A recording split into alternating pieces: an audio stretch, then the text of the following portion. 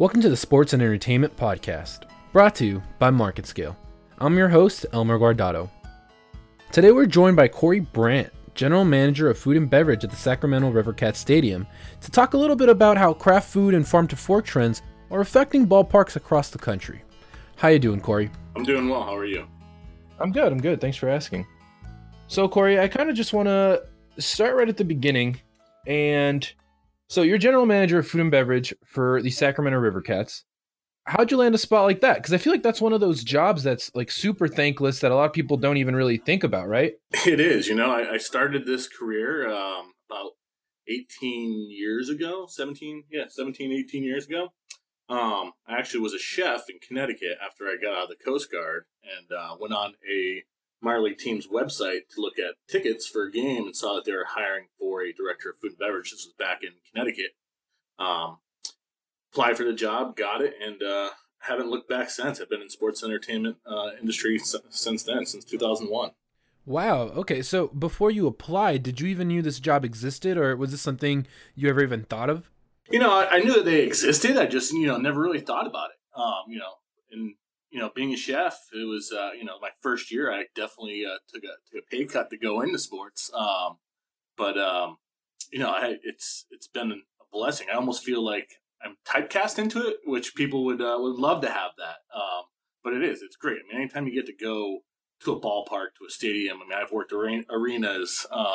Even on your worst day, if I'm having a bad day, I'll go out and walk around and be like, look where I get to work. I get to go to where people pay money to come watch us do what we do. That must be so exciting, right? To just have that energy at all times and no matter what, know that you can just walk out and be embraced by all these good vibes. There is, for sure. I mean, especially when I worked for the Seattle Seahawks. That stadium sold out every single game. It was just such a huge rush. Our average shift for that on game day, we would show up probably about 6 a.m. For a 1 o'clock kickoff, and we wouldn't leave the building until about 8 a.m. the next day. Long hours, but again, I mean, the thrill of like feeding 72,000 people in a matter of 4 hours, it's just an absolute rush. Right. So that's kind of what I want to talk about. I want to talk about how that process has changed over time, like any trends you've seen, throughout. Because I think one of the biggest trends we're seeing just generally in the food industry is this like national movement towards craft foods and beverages and this whole like, farm to fork situation. So where do you think this trend came from? Do you think this is something relatively new? Yeah, I think it's relatively new. We're seeing it more and more in the sports and entertainment industry as well. When I was with Levy Restaurants, we had Barclays Center in Brooklyn. I think they're one of the first arenas. Every single one of their concession stands is actually a local restaurant that is in Brooklyn. There is no generic, just hot dogs, burgers type stand.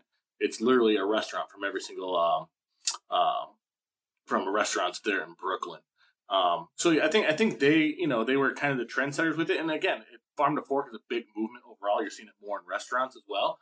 And people, as much, especially in minor league baseball, the food is a big part of the experience. You may not remember who won or lost the game if you go to a minor league game, but you remember if you had a good meal. We're a huge part of that experience coming in, and people want local, especially being out here in California. Sacramento is a big farm to fork area. We have lots of wineries around, being close to Napa, lots of farming around. So we all of our burgers are Harris Ranch, come in fresh every other day from Harris Ranch here in California. We're bringing more and more local restaurants to the ballpark to be set up as subcontractors. It's just the way that the industry is going now. People want to be, they love the local. Right. So how do these kind of changes affect business? Is providing more locally sourced foods more expensive? Yes and no. It's kind of funny. I mean, no matter what you do, you see your top 10, and a lot of industries seeing this for sports entertainment. Your top 10 to 20 items are always going to represent about 85% of your total sales in the building. So bringing in like a local restaurant, a local farm to fork, might be perceived as a little bit more expensive, but I mean, again, you're getting fresh vegetables. We actually have gardens here at the ballpark where we grow peppers, tomatoes. We have a vineyard out in right field where we'll be doing about a half barrel of wine cab next year. We have kiwis, figs, and we use everything. Corn. We use that in our sweet menus throughout the stadium. So we're blessed to have that here at this ballpark. But even sourcing local um, vegetables and produce isn't as bad as what people the perceived um, value behind it is. But it's what people want. That whole local thing. And again, the top 10 items are always going to represent 85% of sales. So if you have it there, you're doing great. But the big drivers are always going to be beer, hot dogs, soda, water when you go to a ballpark, chicken tenders, believe it or not.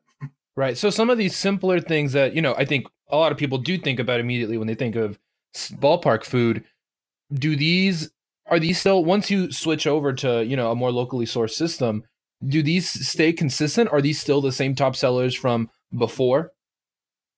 Yeah, they stay fairly flat. Again, you will get a little bit of hit on hot dogs again because people are trying to eat more healthy, and again, being out in California, you have a lot more people who are health conscious when they come to the ballpark, and we get emails about it all the time. For example, we brought in this year vegetarian wings. I figured we'd go through maybe 4 cases throughout the whole entire season. Didn't think they were going to be a huge hit, but wanted to add an extra vegetarian option to the menu.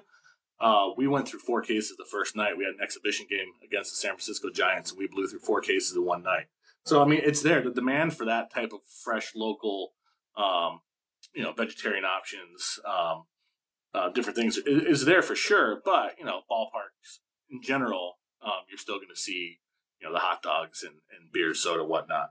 And we've seen a huge explosion this year in our craft beer market. We expanded our craft beer options throughout the ballpark, and sales are about 4 times what they were last year at this point for craft beer. Wow. What are some big brands you're seeing over there popping off right now? So right now, we created this new area in the ballpark called Knee Deep Alley. Basically, it's in the front gate part of our stadium. It was like a storage area that our operations team was using. It was like paint cans and signs, and I'd walk by it. And I'm like, hey man, we have this beautiful ballpark. What can we do in this space? So I'm like, instead of complaining about it, I'm going to come up with a solution. So I created this beer alley, and then our great sponsorship team here sold it the sponsorship rights to Knee Deep, which is a local brewery up in Auburn, California. So they actually brew a beer for us called Sack Fly PA. It's only available in draft here, and it actually hit the market in cans about a month ago, and it's just been on fire. So Knee Deep definitely has a huge presence here in the ballpark with Knee Deep Alley. And then we have a beer garden down left field as well with 16 different taps. Mostly local beer. We do have some like Golden Road, which actually just opened a brewery here in Sacramento, but they're out of San Diego. But we try to stay fairly local with the beers we have down in Beer Garden that we offer. So with all these moves to, pushing for local business, has this helped or boosted, your relationship with the city you serve? Yeah, I mean, I actually just joined a group on Facebook called Sacramento Beer Enthusiasts. And they're blowing us up in a good way, talking about great options we have for beer this year at the stadium. Craft beer here in Sacramento is blowing up right now, as it is in a lot of cities. But people love seeing it. We actually do a huge brew fest here every May, where we have about 52 breweries come. We line the outfield warning track with them, make a big beer fest. Everyone gets to come and sample their beers. And we actually added this year the first 12 breweries to sign up will serve their beer once a homestand in one of our beer areas. So that's been hugely popular.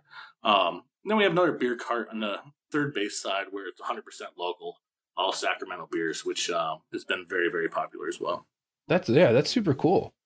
So for anyone that gets scared about these kind of conversations about, the whole idea of caring about where your food comes from or anything like that, do they have anything to fear? Like, are traditional stadium foods going away?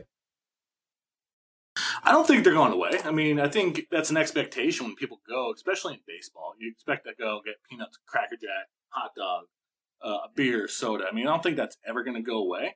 again, like I said before, people's expectations are changing. It's a big part of the experience of going out. It's not just about the ball game anymore. It's about what the cool things. I mean, like you see up in Seattle, they have the grasshoppers.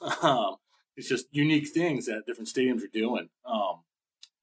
Yeah, it's never going to go away. The main staples at stadiums, but the expectation grows immensely every year of what's new and what's going to be local and what's fresh. Right. And you mentioned it like before, right? But I think there is something true about California specifically, right? Like you're trying to serve the people that are there, and that's definitely one of the biggest markets for this whole movement, right? With craft beer and locally sourced food. So it totally adds up, right?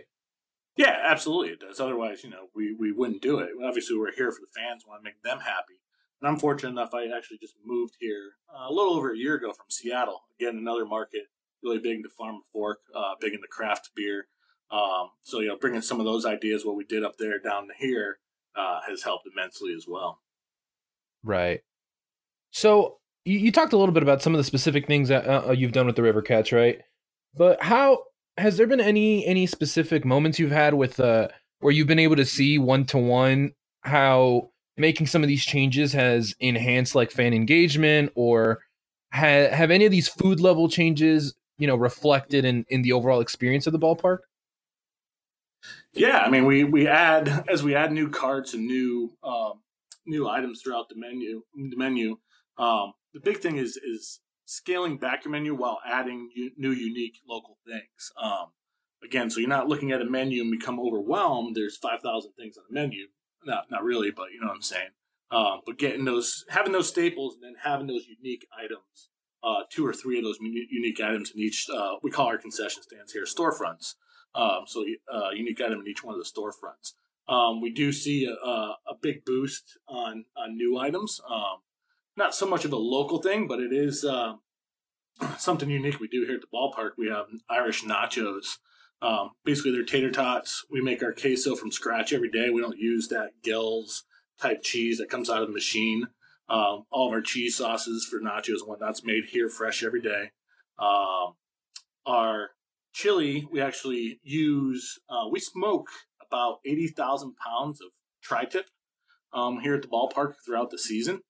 And none of it goes to waste. All the scraps from after shaving it down and slicing it goes into our chili. So we make our chili from all the scraps of our tri-tip.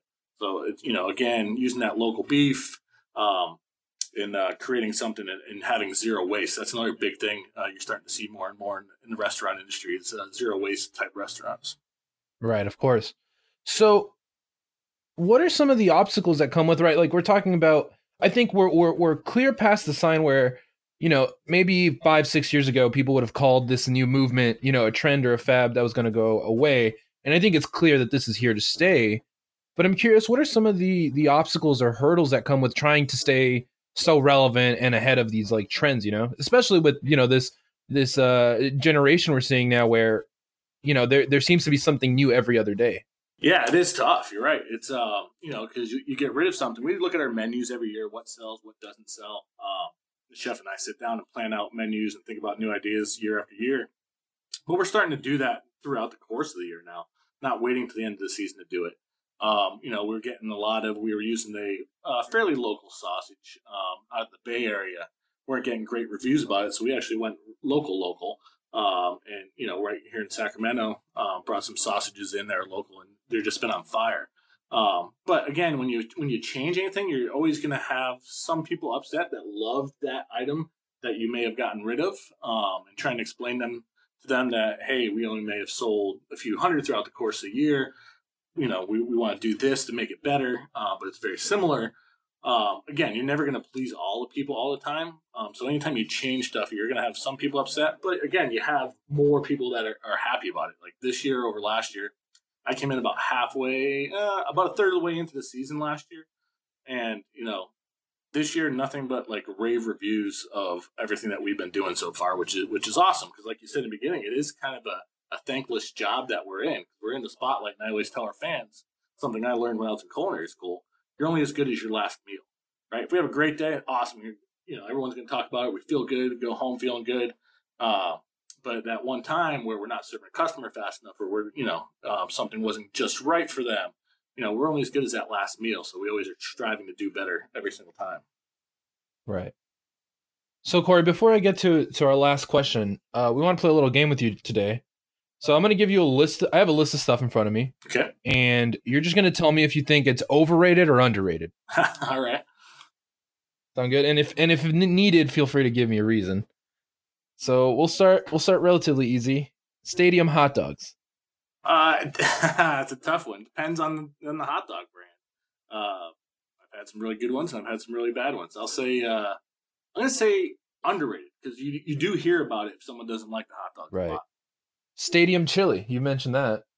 Yeah, stadium chili. Again, I'm going to go underrated on that. Yeah, I think. I mean, you sold me on it when you were describing it, so I definitely agree on that. Yeah, it really is amazing. So one of the bigger beers at most ballparks, Anheuser-Busch. Wow, so they're sponsors. So you put me in a tough spot here. So the sponsors are always. Oh man! All right, let me change it. Bud Light. Bud Light. Here, I'm going to say it's underrated. Coors Light is the number one selling domestic beer in our ballpark. Really? Wow. Personally, I prefer Bud Light over Coors Light. Okay, I feel that. The movie Moneyball. The movie Moneyball, underrated. I mean, it's a great thing. We used to be a A's affiliate here in Sacramento, and if you look out, I'm actually in the press box doing this right now, and you look out in the outfield, you see, what is it, 1, 2, 3, 4, about 12 division titles and 5 championships for AAA.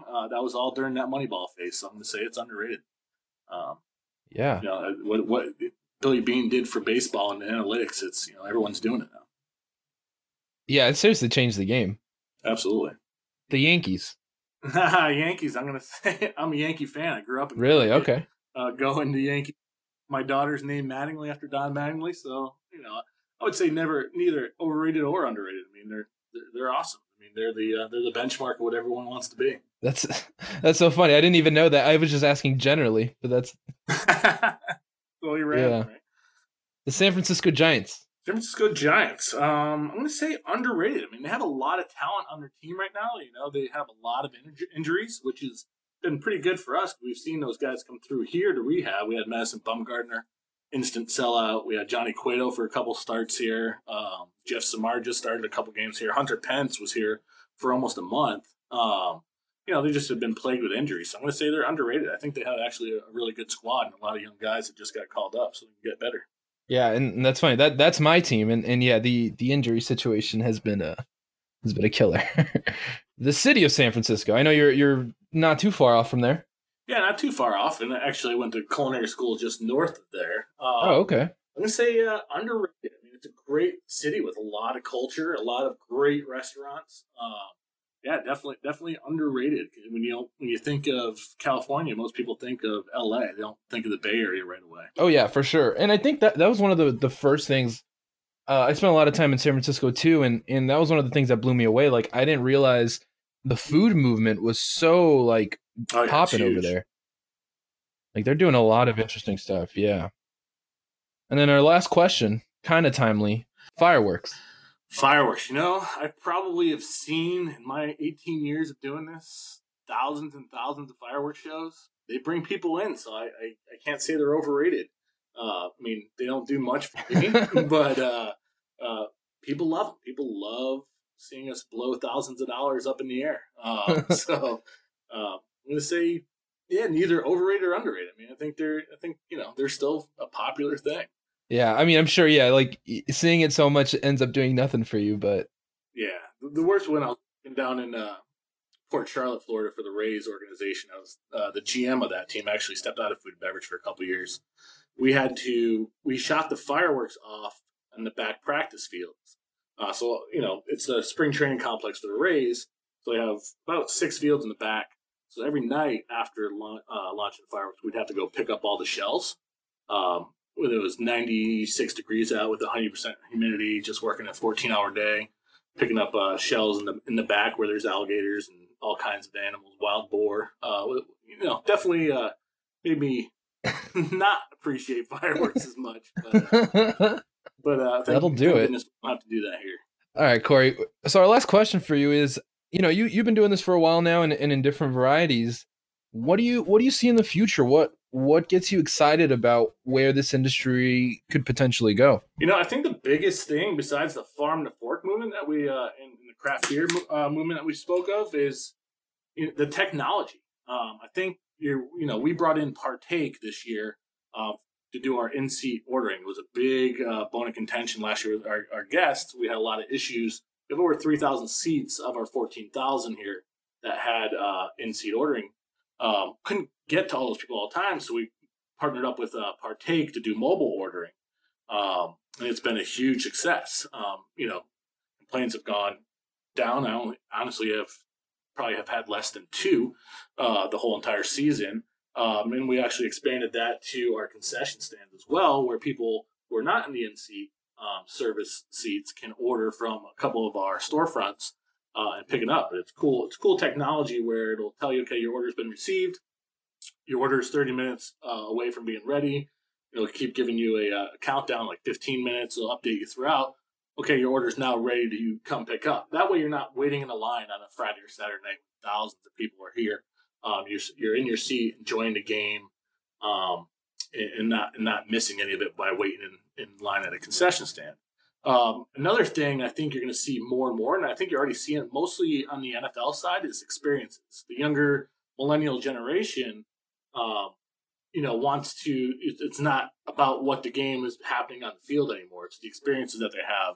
So creating these new unique experiences to go to, and we're looking at possibly doing something in our outfield next year.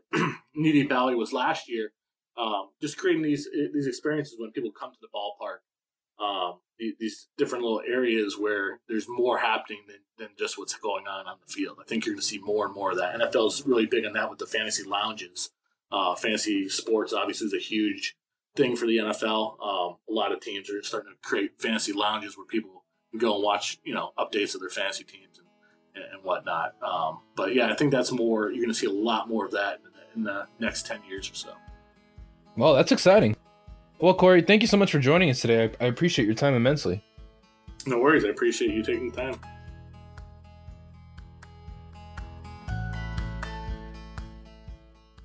Thank you for listening to today's podcast. If you'd like to find out more or listen to previous episodes, you can go to marketscale.com/industries and subscribe to articles, podcasts, and video content for your favorite industries. I'm your host, Elmer Guardado. Have a good day.